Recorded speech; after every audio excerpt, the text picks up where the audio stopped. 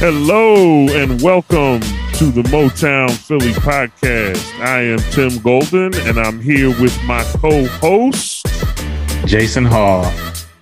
And we are the Motown Philly podcast. Jason is from the D, as in Detroit, Michigan. And I am from the P, as in Philadelphia, the city of brotherly love. And together we are Motown Philly. Here at the Motown Philly podcast, we are all about our mission, which is communication, connection, and community. Yes. We are at episode 12, and we want to welcome you to episode 12. And wow. Jason, can you believe it's 12? We are 12 episodes in to this wonderful space of podcasting with the awesome, super duper awesome listeners that we have. I'm so grateful. How about you, Jason? Very grateful. There's a smile on my face as we go deeper and deeper through this journey of podcasting. And I'm just excited for our listeners and what we're sharing. And it's a beautiful experience. And knowing that we're making headwaves out there in this podcasting universe, and here's the best thing about it: loving every minute of it.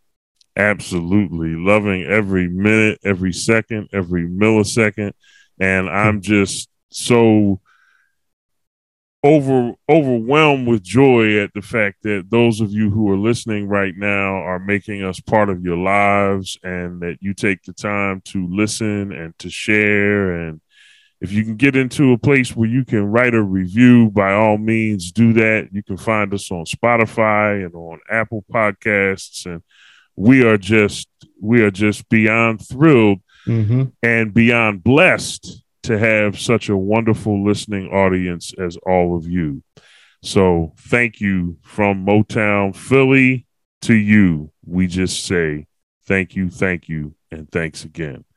Well, Jason, today we have a new topic on episode 12 of the Motown Philly podcast, and that topic is ethics and communication, or we might call it the ethics of communication.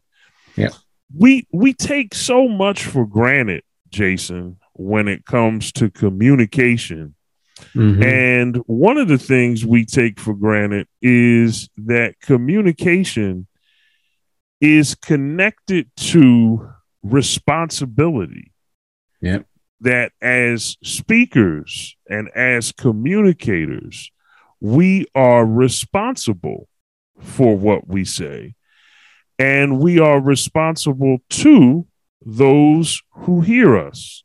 We have a responsibility to deliver messages and information that is accurate, that is sensitive to those who are listening, that is, how can I put it? That is true, but not insensitive, that's accurate, while being empathetic and compassionate. And that's a lot to think about. That's a lot to consider. So, it's funny. I let me just put it. I saw as you're describing what we're going to talk about today. Like you did that with a level of intention and care, so that you can portray the words to our audience that as to why this topic is so important. Very good. I'm sorry. Go ahead. That's right. So if you take the time to think about all of the moral implications of communication, you can begin to see how easy it is to transgress those obligations when you don't take them seriously. How easy it is to communicate honestly, but unempathetically. How easy it is to communicate carelessly and how easy it is to completely overlook the listener in favor of something that you just want to get off your chest. Right. Because you feel a certain way, angry or whatever the case, or sad or whatever the case may be. And so let's talk about ethics, Jason. Let's talk about this notion of being responsible. Let's talk about being responsible for and being responsible to. I think that's a distinction that we need to pay attention to. Yeah, let's talk about that. Let's unpack that. Yeah. So we are responsible for what we say, which means that we have to hold ourselves accountable for the things that we say. And we are also responsible to other people because what we say has an effect on the listeners.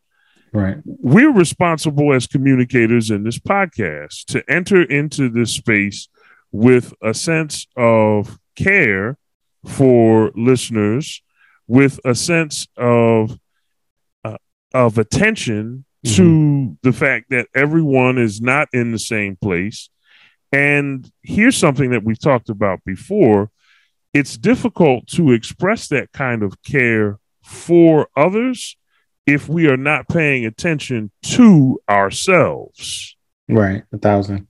And I'd like you to unpack that a little bit, Jason. What role does self-awareness play in the responsibility and ethics of communication?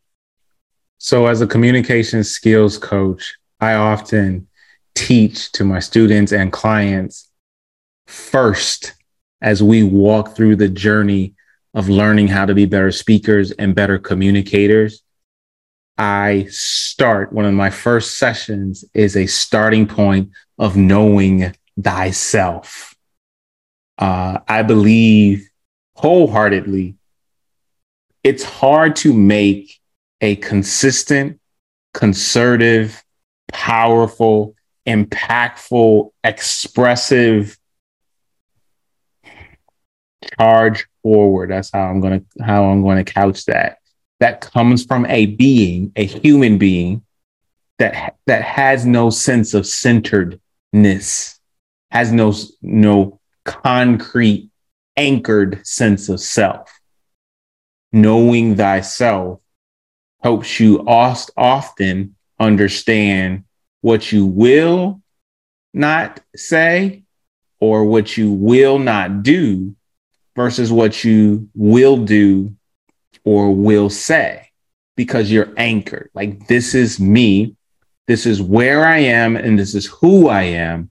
And I know my limitations. Maybe I shouldn't call it limitations, or my boundaries that I've set for myself that are healthy. And because I know me and understand my place in this space that I am seated in, metaphorically speaking, I know where to go and whom my audience is, right? And what to say to them. And when you have a stronger sense of self, there's a level of peace as you communicate outwardly. There's a level of assured confidence. It's almost like knowing that I'm standing on a solid foundation. You know, like the house that was built on shaky sand is the one that will crumble at the end of time or during some type of storm. But when you're centered and your foundation is strong as to who you are, whose you are, and what your purpose is, bro, your ability to say what you need to say with a sense of awareness and careful consideration, using empathy, using compassion, it helps you to be an architect, a better steward of your words, because you do have a stronger sense of self. And you also, because of that, you also have a stronger sense of the individuals in whom you're speaking with. I like what you said, Jason, because when you have a strong sense of self, it becomes easier to stay in your lane. One of the one of the one of the core principles behind being responsible for what you say is very simple. Mhm. If you don't know about it, don't talk about it. Sure. If you are not competent to render an opinion about something, if you do not understand the nuance and the historical underpinnings of the social context or political context of what you're saying, you probably shouldn't be talking about it, especially in a day and age where most people have the attention span of an agitated gnat and are uninterested in nuance and texture and levels that are necessary in order to understand certain messages. Enter our good friend Kyrie Irving.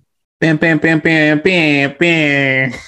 Kyrie Irving, NBA superstar for the Brooklyn Nets, recently has used social media, Twitter, on two different occasions. On one occasion, maybe about 3 weeks ago or so, he retweeted some conspiracy theories from Alex Jones. Alex Jones is that famous non-mainstream media character who, for those of you who are listening and may not know who he is, his podcast InfoWars has taken on fame in recent years because of his open denial of the Sandy Hook tragedy in 2012, where there was a gunman who opened up fire on a classroom full of first graders in Sandy Hook, Connecticut, and they were killed. And Alex Jones spent a number of years, close to a decade, talking about how it was a false flag operation and the parents were actors. And he basically said a lot of hateful, mean spirited things that were, frankly, just irresponsible. Mhm. And the principle, if you don't know about it, don't talk about it, applies here, because there comes a point where when you reach the status of Alex Jones, you become a pariah such that anybody who embraces you is going to likewise be seen as a pariah. And I think we have a responsibility to ourselves and to the world, to the communicative world, to those who hear us, to not indulge things that come from people who have who have what's the word I'm looking for? Who have distinguished themselves Mhm. as disruptive communicative forces in the society. So when Kyrie Irving retweets something, anything from Alex Jones, people are not going to say, oh, well, he didn't tweet anything about the Sandy Hook tragedy. He was tweeting about something else. People just don't really want to hear from Alex Jones. And most people don't. And so when we're responsible for what we say, to say that is to say that we have to get to a place where we say to ourselves, if I don't know about it, I'm not going to talk about it. I'm not just going to retweet something I heard somebody else say because it sounds good to me. Mhm. And he did that recently with a retweet of a movie that was designated by many people to be anti-Semitic. Now, I haven't seen the movie. It may be the case that the movie is not anti-Semitic. I don't know. But we have to be responsible enough to understand that everybody is not going to pick up on the nuance. And everybody is not going to give in to our desire to have them listen to what we have to say just because of our celebrity status. And so that's a real problem. If you don't know about it, don't talk about it. If you're not a scholar in religion and prepared to back up what you say in a certain context, don't talk about it. Don't talk about how the Jews are not really Jewish people. And certainly don't talk about it on social media, which is the last place in the world where you're going to find any sort of nuance at all.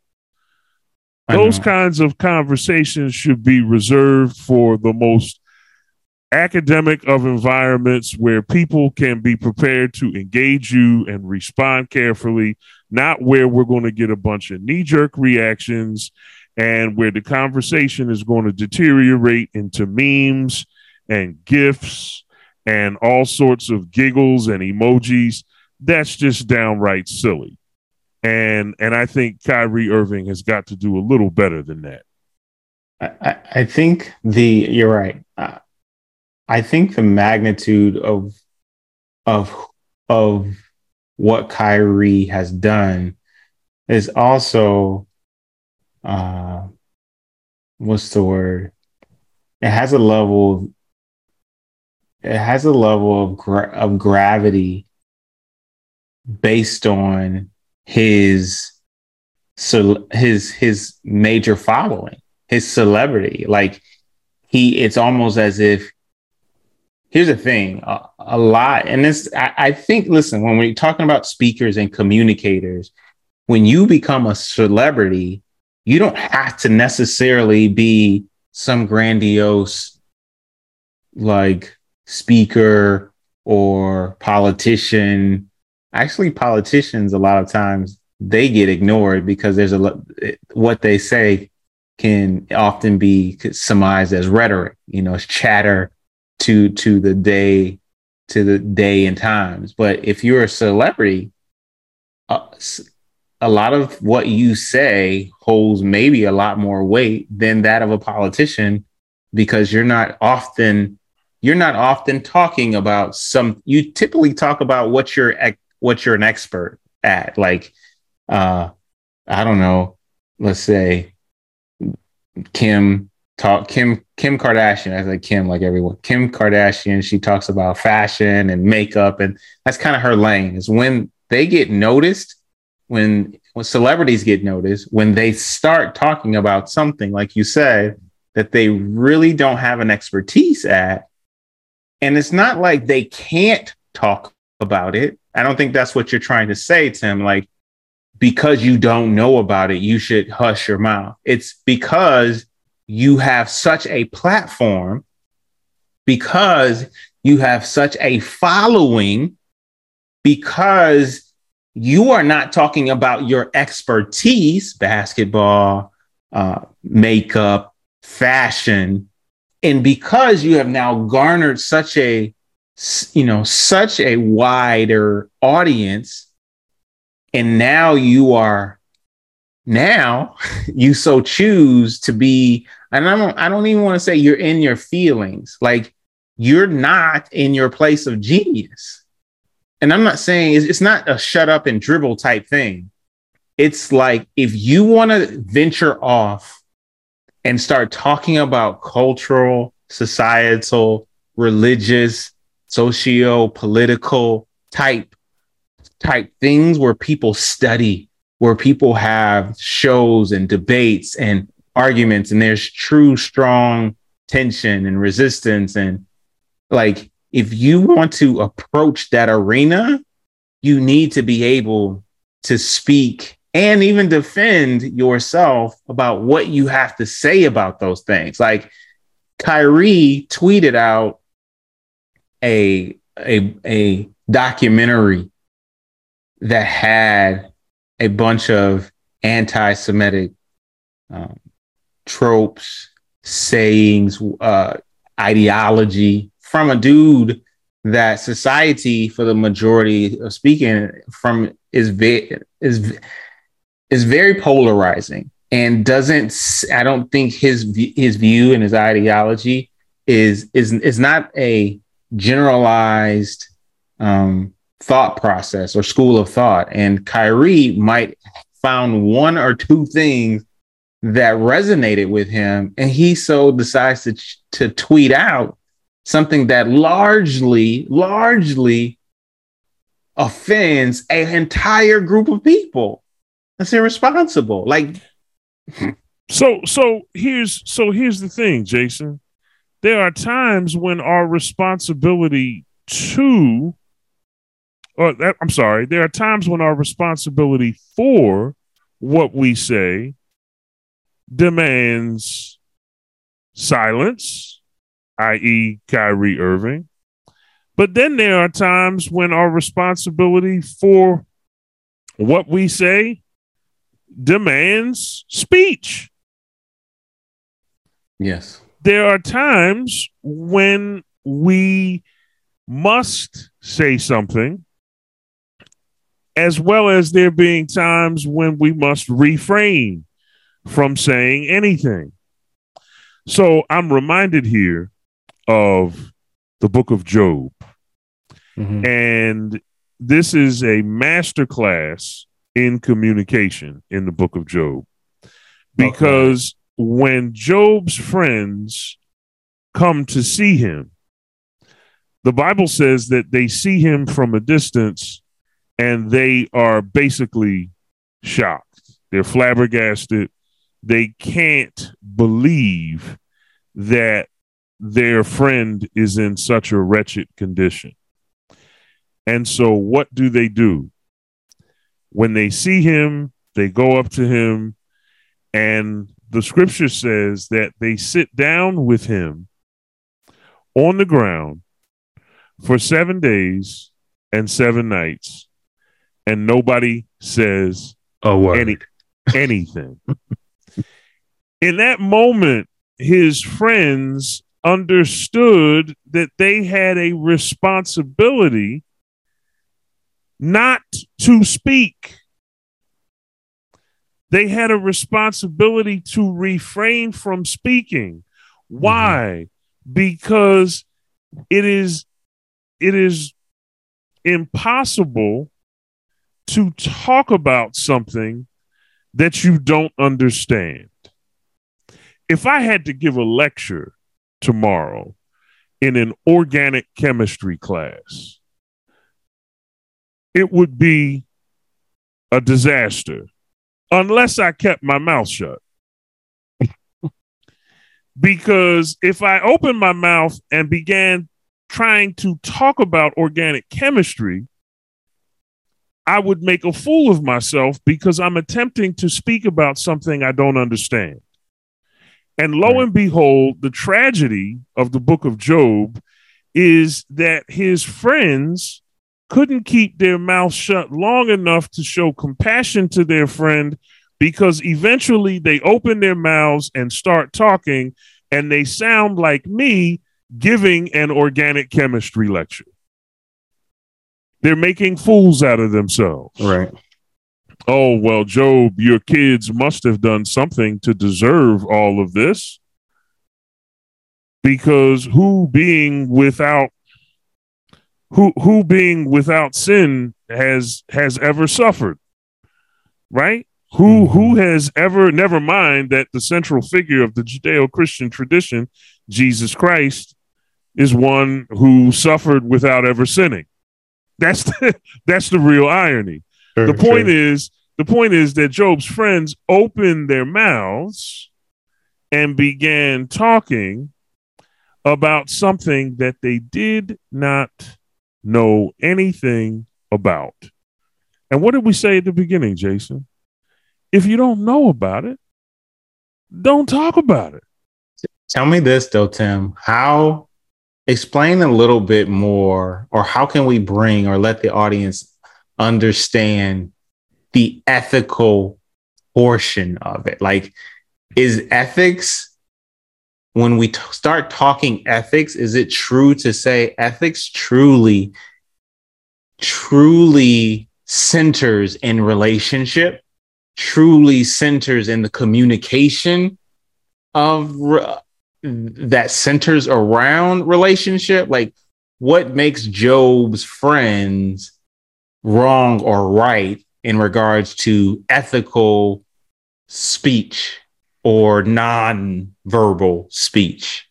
And so I think what makes them, in this case, I think what makes them wrong is that they go from one state of affairs in which they have complete regard for Job and his suffering, and they keep their mouths closed, to another state of affairs where their rational desire to explain what is happening to him supplants their concern for him in relationship as a friend, and they just begin talking in an attempt to make themselves feel better.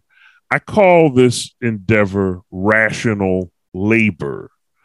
It is a labor done in the service of your own reason to make sense of a situation to and for yourself without regard for the compassion needed to make the other person to help assuage the other person's pain or the other person's suffering.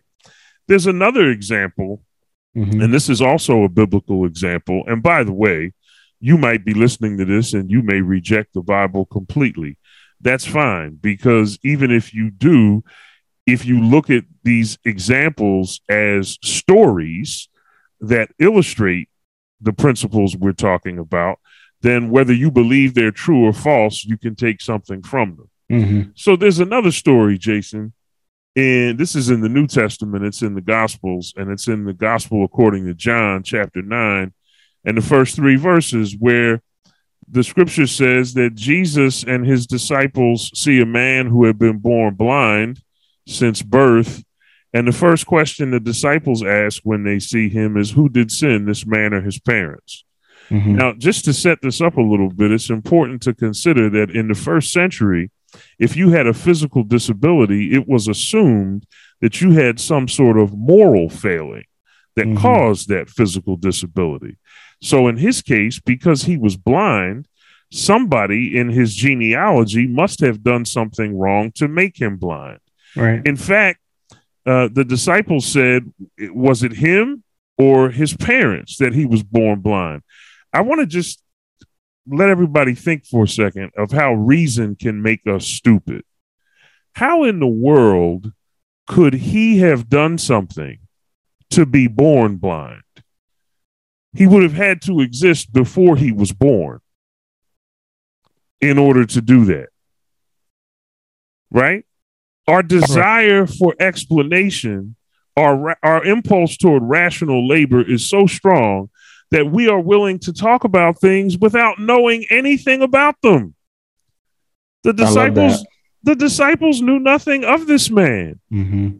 Right? And we have so many people in our society and our culture that, just like the disciples, are willing to do and say whatever they can do or say to offer their theory and their explanation about why things are the way they are, without having any knowledge whatsoever about what they are saying. And in the meanwhile, what you end up doing to this man who was born blind is you dehumanize him so much to the point where he becomes little more than the walking billboard for the latest theory about why he was born blind. And that is tragic. I'm sorry. So I was just going to say, we have a responsibility for what we say, and we have that responsibility because we are responsible to others. I think I think, first of all, I totally see that. I see that working and playing itself out in day to day life. But what my thought process, as you were saying, what you said was centered around something that might seem a little bit more selfish as you think about the disciples who asked who did sin, he or his parents. If you think about Job and his friends who sat with Job for several days and then broke the silence of why this happened. If you think about Kyrie and what he has did, it seems like there is seemingly some type of offloading or of some type of offloading that says I'm because I need to feel, for lack of a better word, better about where I am, and to give some type of rational thought that puts me in alignment with this makes me feel better by understanding or flipping or making the rational thought. This is why that happened, or this is why this is happening. It seems like it centers more so around a selfish idea of that's what's going on in this particular person's space, but I'm going to start putting words out that makes a clear distinction between what's happening to them and what I'm not doing or didn't do that makes me in some light a type of I don't know, I feel better about myself. Maybe in a higher light. Maybe it's unconscious, but it's just like, how can I rationalize your situation that makes me feel better? I think that's what I'm trying to say. And I think that comes from can come from a very selfish place. And if you speak from that place, you rarely find compassion. You rarely find empathy as you're saying things to create a dynamic that I care about you and I care about the dialogue, the communication that you and I have. Let me walk forward in this discussion in a careful way to consider not just me, but to consider you as I'm speaking these things, not to only find some type of rational ideology and understanding that helps me feel better, but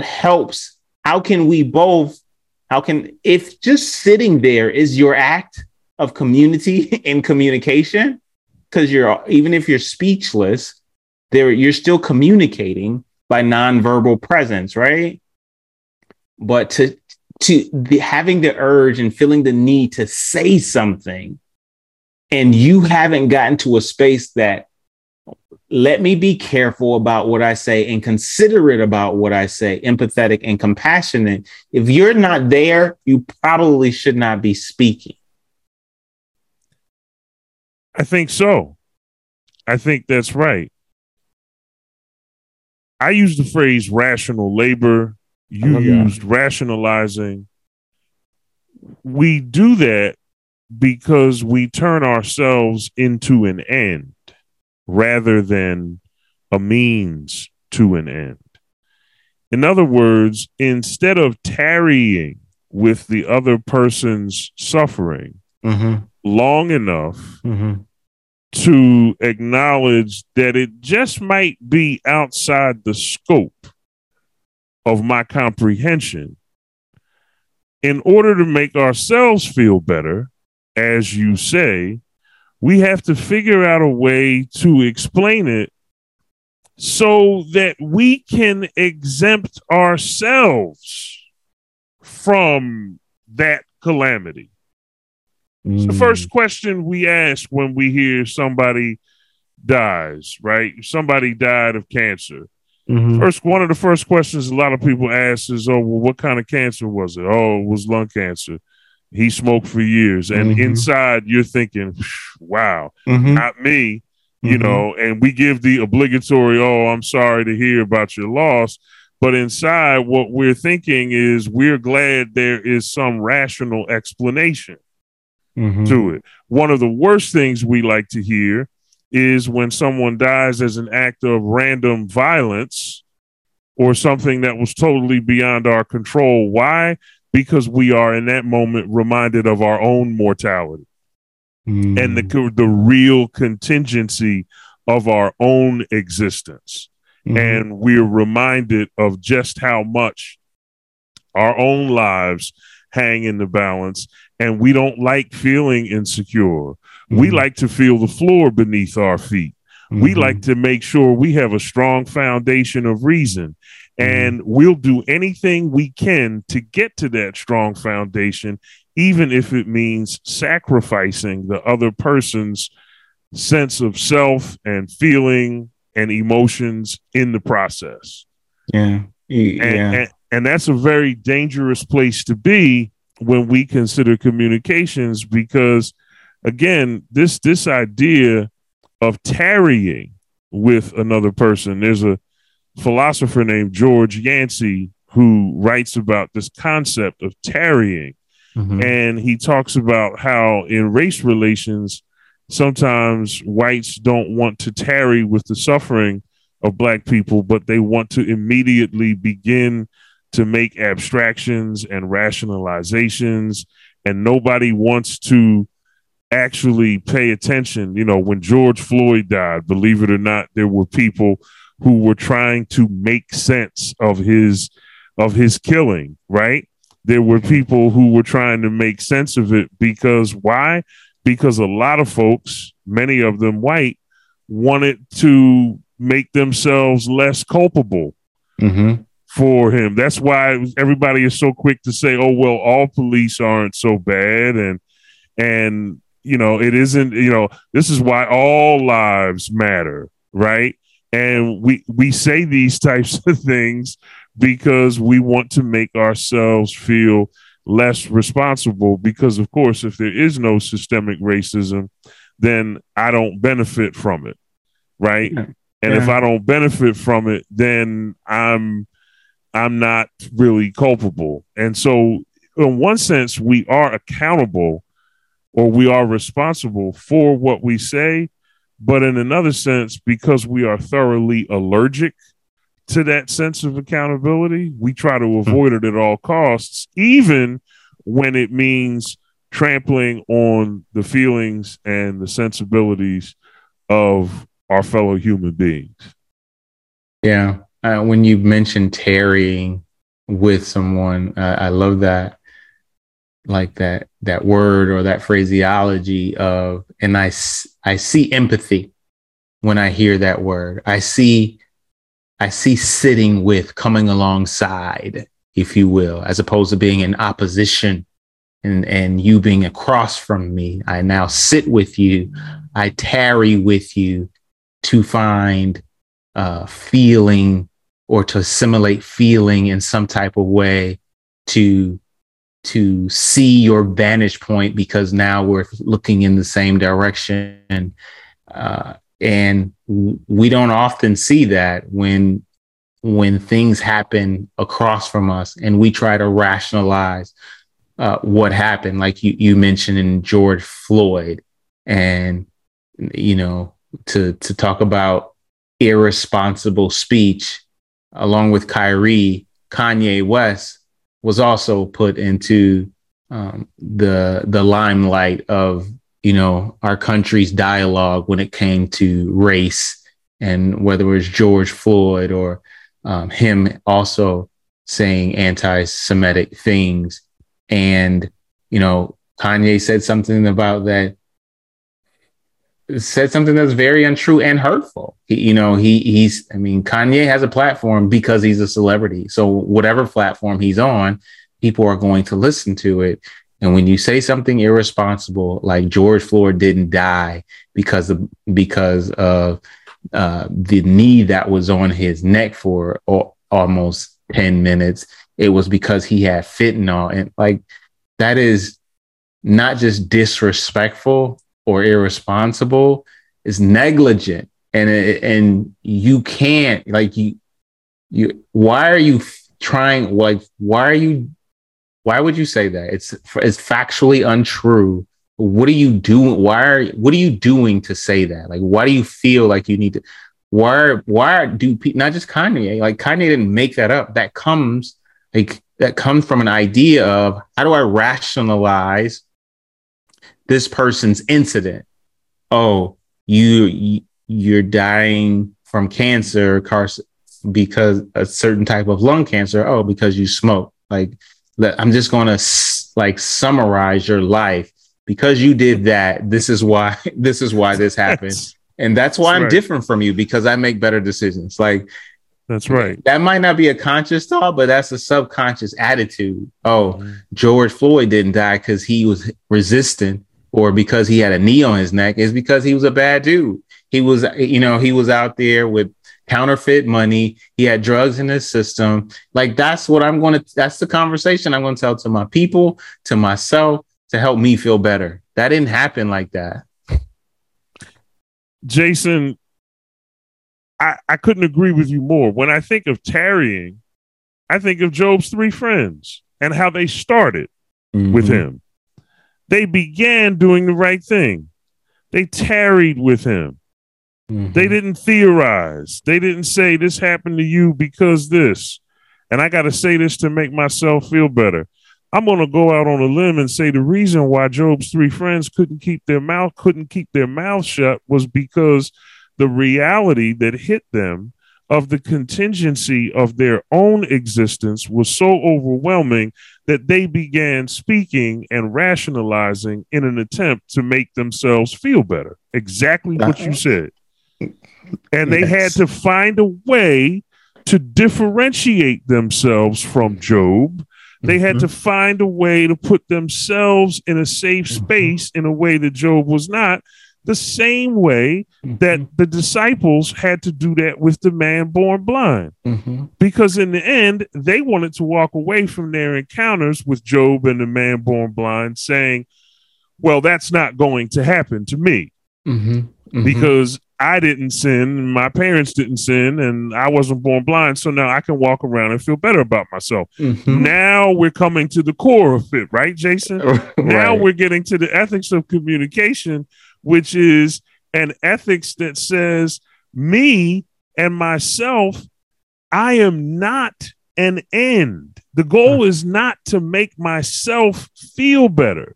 That if I'm going to communicate and connect and have community, I have to do that in a way that is completely selfless, or at least selfless enough to make space for you before I make space for myself. Beautiful, beautiful, beautiful. I think about what we kind of discussed today in our group session before we hopped on. There is a level of self-soothing in our rationalization, because when we look at traumatic things, we want to distance ourselves from them and rationalize why that's, like you said, not going to happen to us, or to say, or in a judgmental way, because you did that, that's why you're in the situation that you're in. And that doesn't give space, like you said, for another person at all. And for my thinking, it can be a very selfish mentality. So how can you have proper conversations when you lead with yourself first? When you are the ultimate, when saving you is the ultimate goal of the communicative endeavor. Yes. I have to save me, so I have to make myself feel better at your expense. Yes. That is not the way to communicate, connect, or build community. It's one heck of a way to strain community and to tear community asunder. But that's not what we're about here at the Motown Philly podcast. Not at all. Jason, I want to say something that might be considered controversial, but I think it goes along the lines of what we're saying.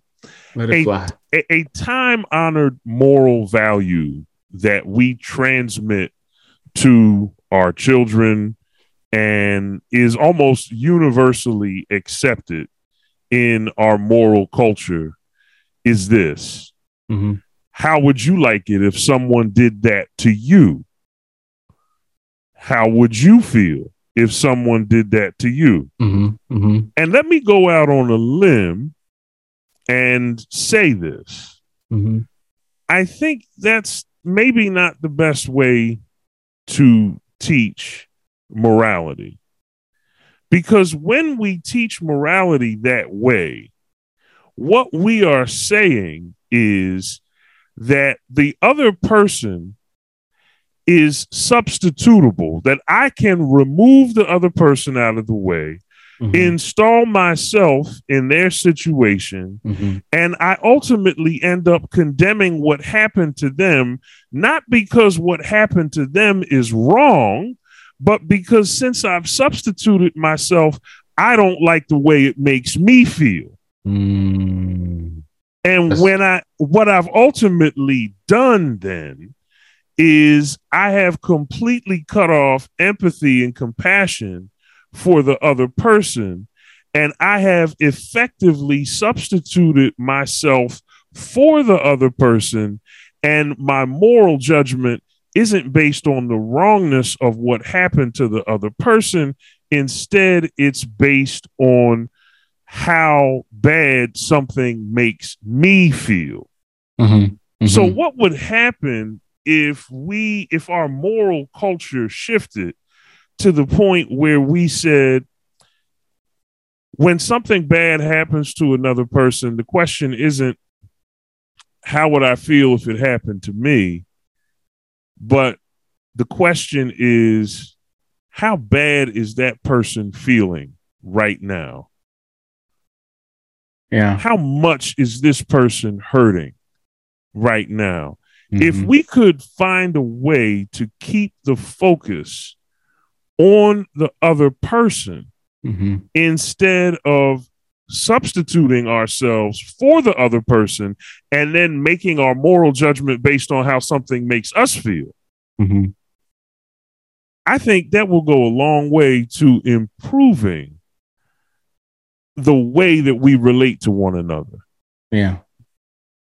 I think it's beautiful. I think it's a beautiful concept. Like, I've heard in just my maturation in life as a young adult to the stage and where I am now, like, Tim, you have parents who have passed away and died, and so have I. But I am mistaken if I say if I utter these words to you, and they sound a lot like this: I know exactly how you feel. That's wrong. And I don't often go out and say on a limb and say that's wrong. But in this instance, I have to, because it's not just in that situation, but it's in similar situations where we can often say, I know what that feels like. And that can never be true because you have never lived that person's experience. And that's what I hear you saying, Tim. It's just like when you take that person out of that experience and insert yourself as if you have walked through every experience that person has gone through, and now you simply inserted yourself into that specific experience and said what you would and would not do, or how you think you would feel.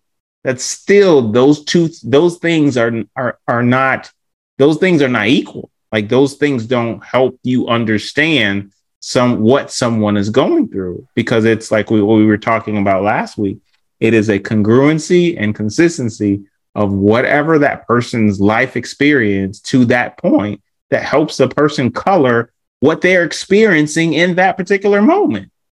So it's no clean switch and swap of what you would do now being them.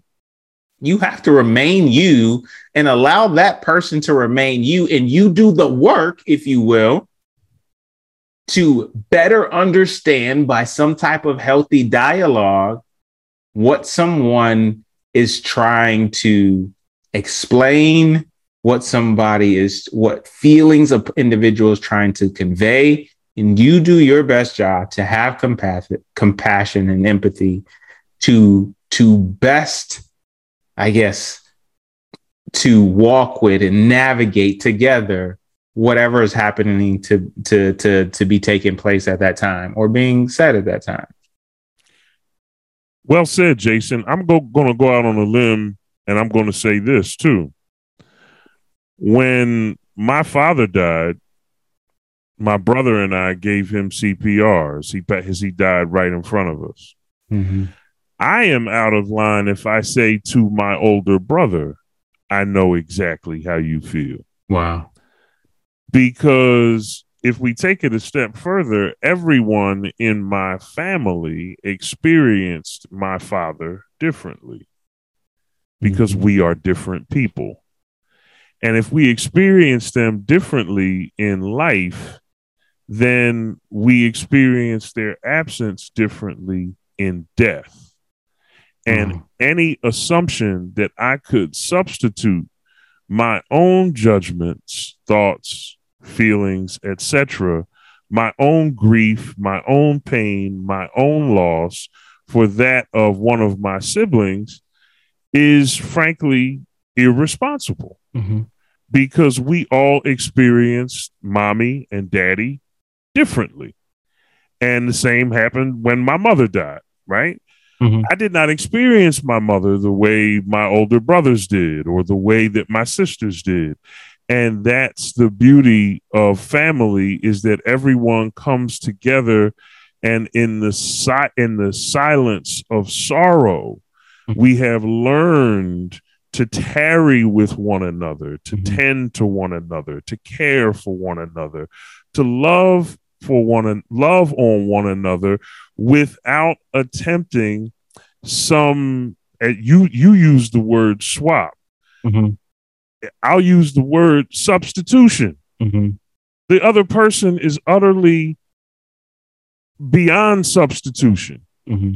Because they are a unique individual in their own right, and their experiences are different from our experiences, and the way they process things is different from the way we process things. And what a joy it would be if we learn to communicate responsibly in relationship, such that rather than rationalize and explain, we just tarry and we comfort, and we might not say anything. And the only voice will be the voice of compassion and the voice of empathy, the voice of connection, the voice of community, a community structured not based on me as an end trying to justify myself at your expense, but the joy of building a community based on myself as a means to the end of caring for the other person. Beautiful. That, I think, is what is so very important about being responsible for what we say.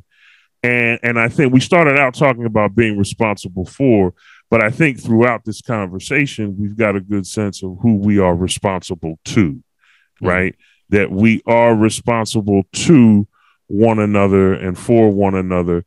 You substitute, and I tell my students this, that one of the vagaries of logic is that it is abstract, that you can plug in any variables, P, Q, R, S, T, X, Y, Z, A, B, C. You can plug in any variables you want into a certain form, and the form will get you an argument that is logically valid, right?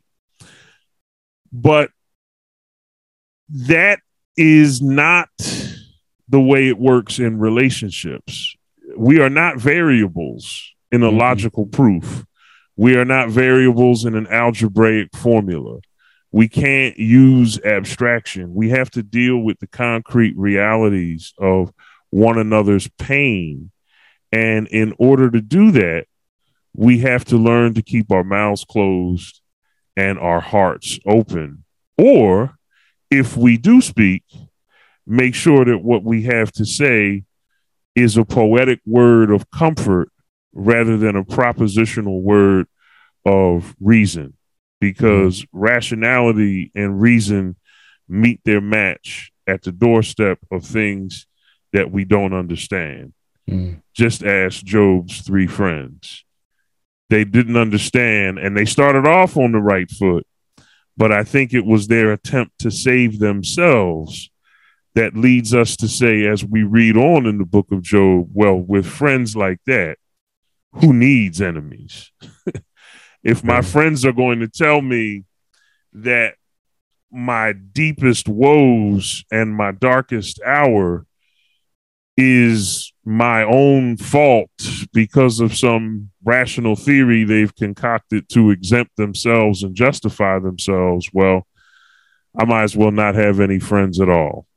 That's not the kind of community we want to build here at Motown Philly, Jason. Not at all. And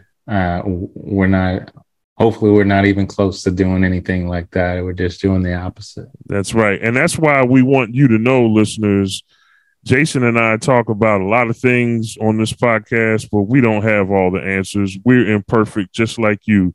We're just a couple of guys going through life trying to ask the right questions, hoping that we're helping make the world a little bit of a better place along the way as we go through life. So we just, again, we thank you for listening, and we're just grateful to be building community with you, Jason, as we wind down episode 12 of the Motown Philly podcast on ethics and communication. If you're sharing on social media, make sure you use the hashtag Motown Philly, and you also use the hashtag communicate, connect, and community. Jason, where can they find you? Listen, you guys can find me on Instagram at The Speaker's Mechanic. You can also find me at The Speaker's Mechanic on TikTok.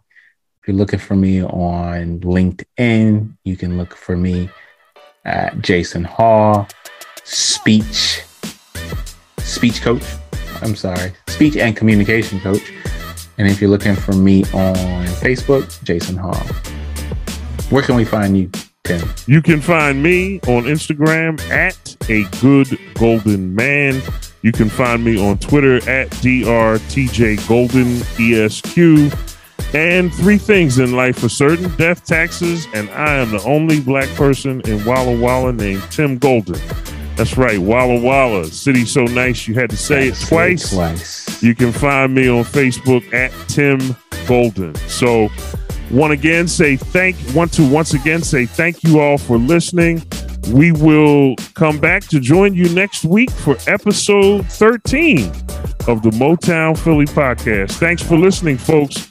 Ethics and communication. Thank you so much. God bless you. God bless.